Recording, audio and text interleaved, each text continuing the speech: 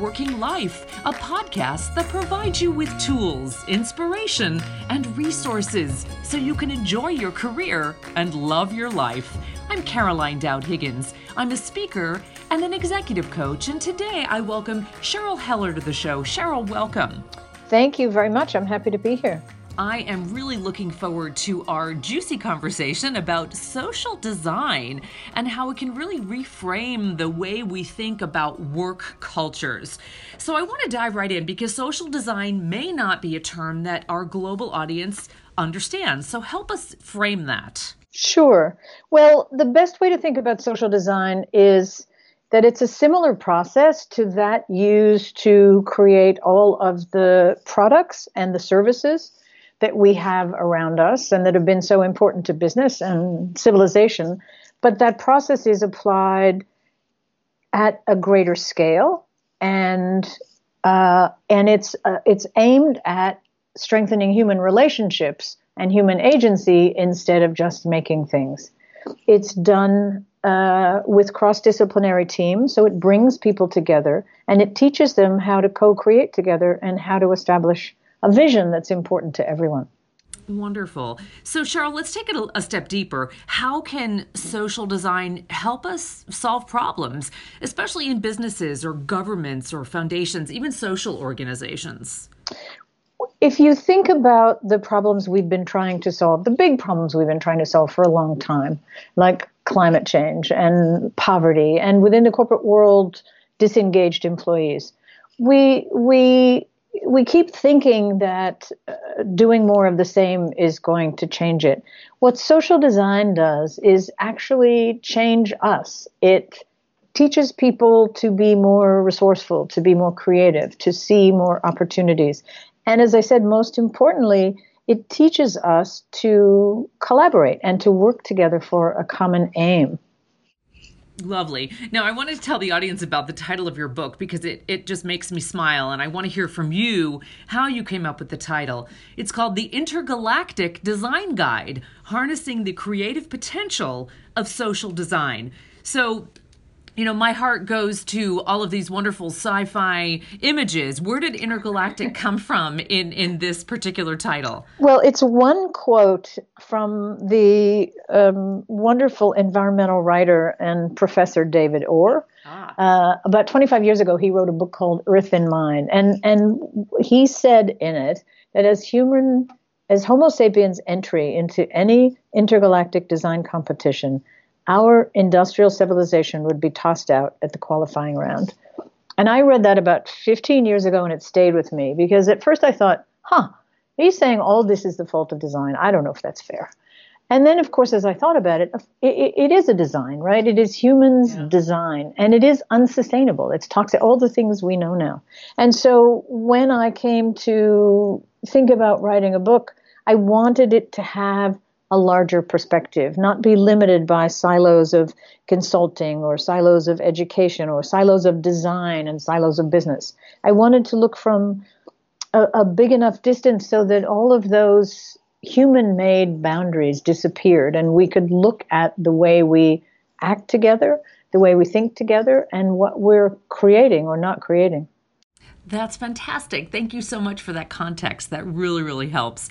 I so enjoyed the book, and one of the themes that really resonated with me, you talk about questions are more important than answers. And typically we reward people who are decisive, but being curious helps you understand the big picture. So tell me how this relates to social design. Social design is driven by inquiry. It absolutely is the opposite of privileged people deciding what other people in the world need or ought to have. And the only way that happens is with broad-based curiosity. It's also the antithesis of our culture that loves and rewards experts, that everybody wants to be the smartest guy in the room. And I did not use guy accidentally. And fast decision makers and people who know the answer before the problem is completely, all of that.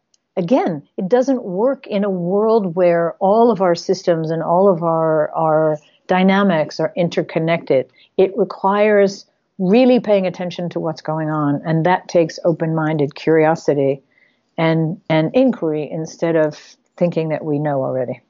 I'm so grateful to hear that you're celebrating curiosity within social design. Help us understand better, what's the process like? For example, how can it help improve businesses or organizations? Perhaps you can contextualize it a bit to help the audience further clarify.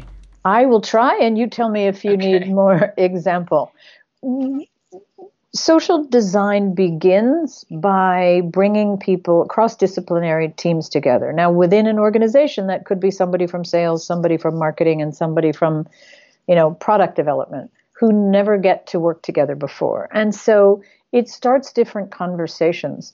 And because it's already messing around with the structured lines inside an organization, it changes people's relationships.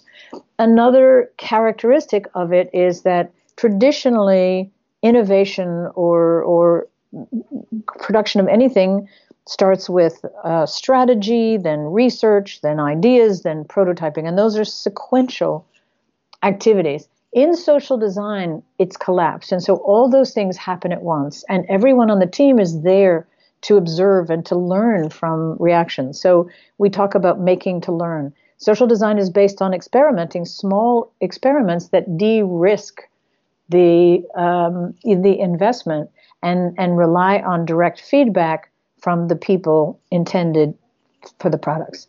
Cheryl, I'm intrigued because I certainly understand design thinking, which is rooted in empathy. And that's the first process, the first stage of design thinking. Is there an overlap with social design in the necessity of empathy?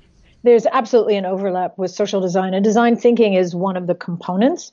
Design thinking came from human-centered design, which came from user-centered design with the advent of technology and web development. It is a very specific process for looking at the user's point of view, developing multiple ideas from that user's point of view, and then prototyping to prioritize which ideas are most impactful. So that's definitely built into the social design process. Lovely. So I'm still trying to understand the difference between creating and solving problems. I love that question. I have to credit a wonderful writer about creativity named Robert Fritz, who delineated this distinction. Problem solving is making something we don't want go away. Creating is bringing something that hasn't existed before into existence. And both of them are needed, but we also need to understand when each one is more appropriate. Only focusing on making problems go away keeps us sort of circling at the same level of thinking, right? We're not imagining a completely different possibility that could be lurking. And they require different kinds of time and different skill sets. That was a real aha for me, so thank you for that. That was a light bulb moment. And with that, Cheryl, we'll be right back after a quick break. Your working life is powered by your stories. We want to hear more from our listeners about your experiences in the workplace. Tell us what challenges you've overcome or tips you've learned along the way. And even better, if you don't have the answers, let us know what issues you want to learn more about. We want this podcast to serve you in all of your career and life needs. Send me an email at caroline@caroline-higgins.com.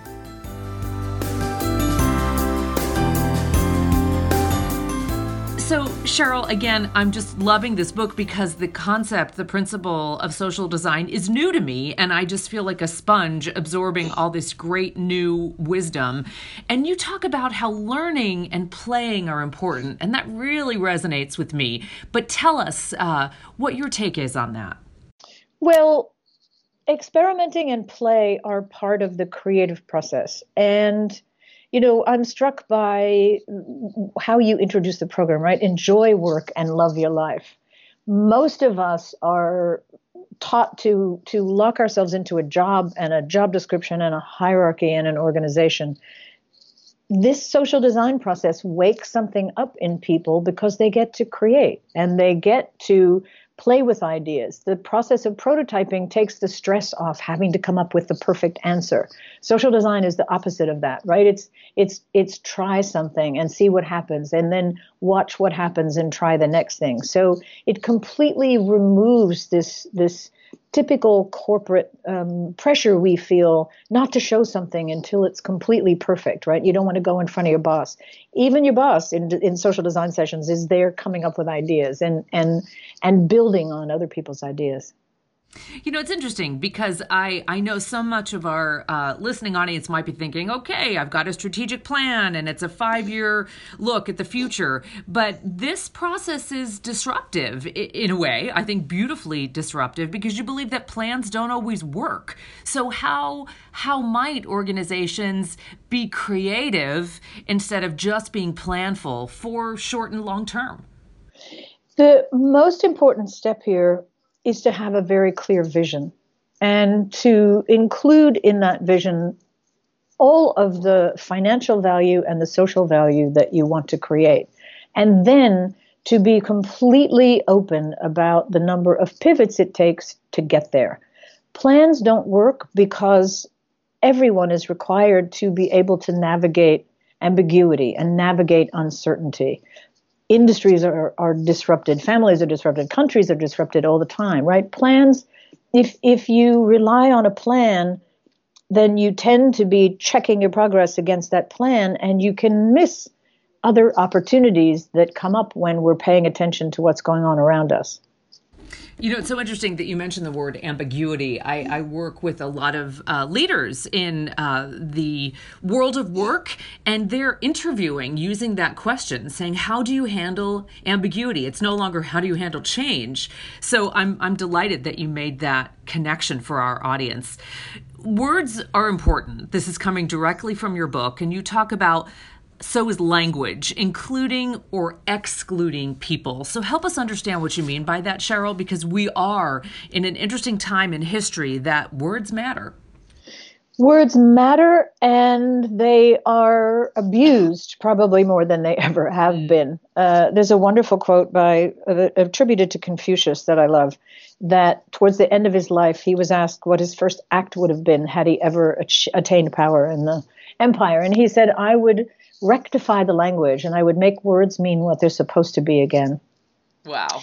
Language, the language that we use, its concreteness and its specificity and its clarity change people's worlds. They change the fate of organizations. They lead to people getting behind an idea and helping it be manifested or ignoring it.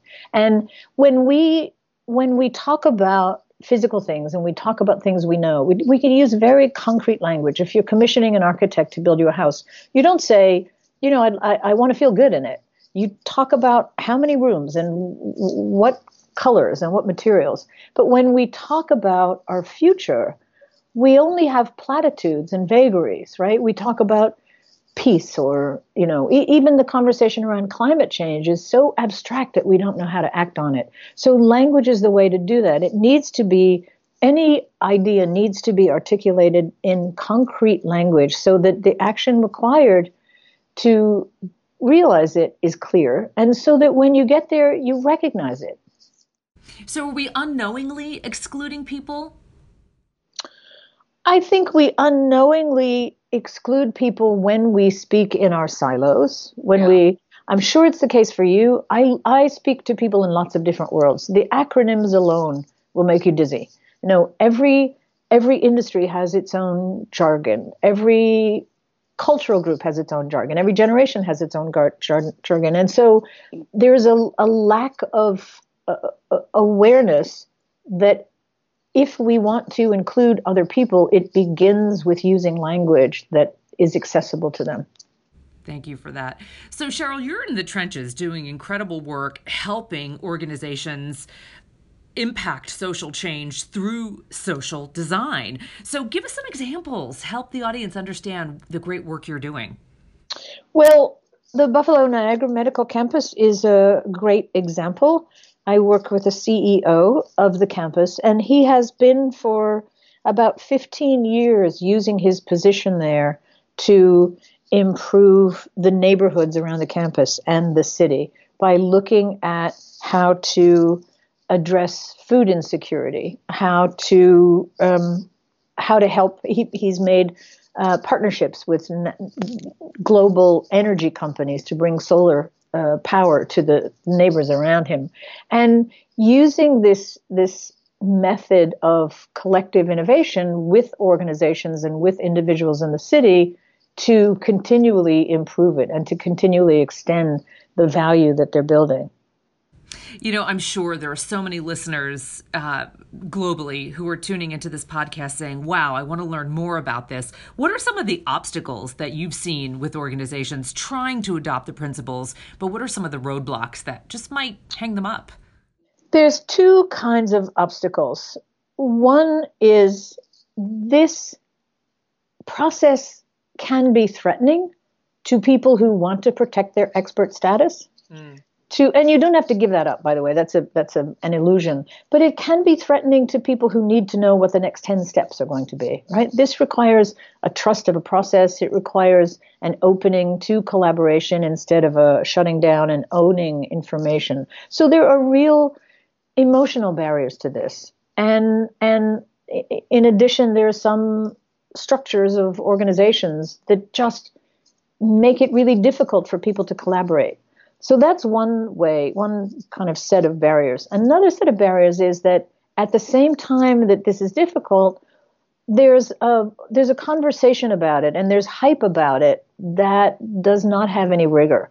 You know, it's possible to take a weekend workshop and come out saying, well, I know what design is, I can apply that.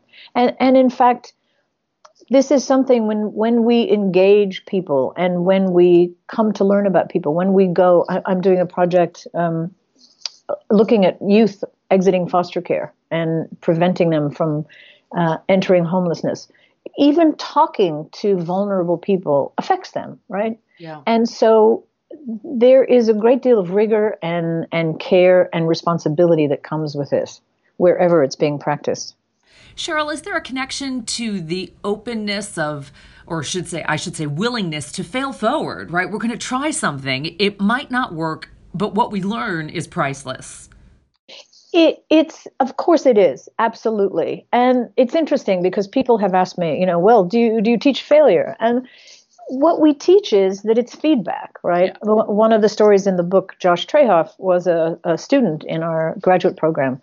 He came to the graduate program because he tried to start a business and it didn't take off. And what I love about him is he didn't say, I failed. He thought, well, that was learning. Yeah. And the number of times he set up feedback loops with direct response. He was trying to get people to stop wasting food. Of course, they don't want to talk about it. Nobody wants to hear that, right? But he never got discouraged. It was like, okay, that was learning. Let me go on to something. And he ultimately found it. So without being planful, but perhaps being creative, Cheryl, tell me about your ideas for social design moving forward. Well, the book has come from my personal work with entrepreneurs and also from about 9 years of having designed a curriculum for this graduate program. And what I have learned, unanticipated, because you can't see it until you actually see how it changes people the long haul.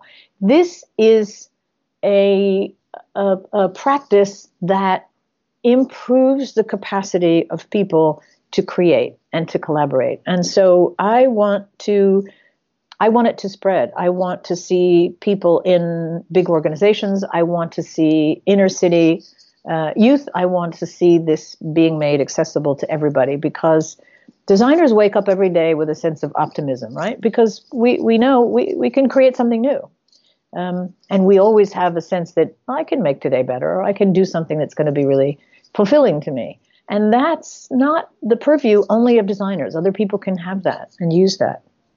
Cheryl, I've learned so much from you today. Thank you for sharing this incredible idea of social design. And I want to remind our audience, the book is extraordinary. It's available, of course, in major book retailers and also Amazon online. And the title is The Intergalactic Design Guide, Harnessing the Creative Potential of Social Design. Cheryl, thank you so much, and I wish you continued success. Thank you, Caroline. It's my pleasure.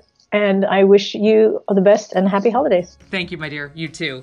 And to those listening, if you like the show, subscribe on iTunes or SoundCloud. And even better, leave us a review. And let me tell you why. When you leave a review, it helps people find us online. And let us know what career-minded issues you would like for us to discuss on a future show. You can find me on Twitter at @CDowdHiggins. And I always want to give a special shout out to my podcast colleagues, Laura Deck, our Executive Director of Publicity and Communications, and Claire McInerney, our Executive Producer. Thank you for the extraordinary work you do to make this show incredible for our audience. I'm Caroline Dowd Higgins. Thanks for listening.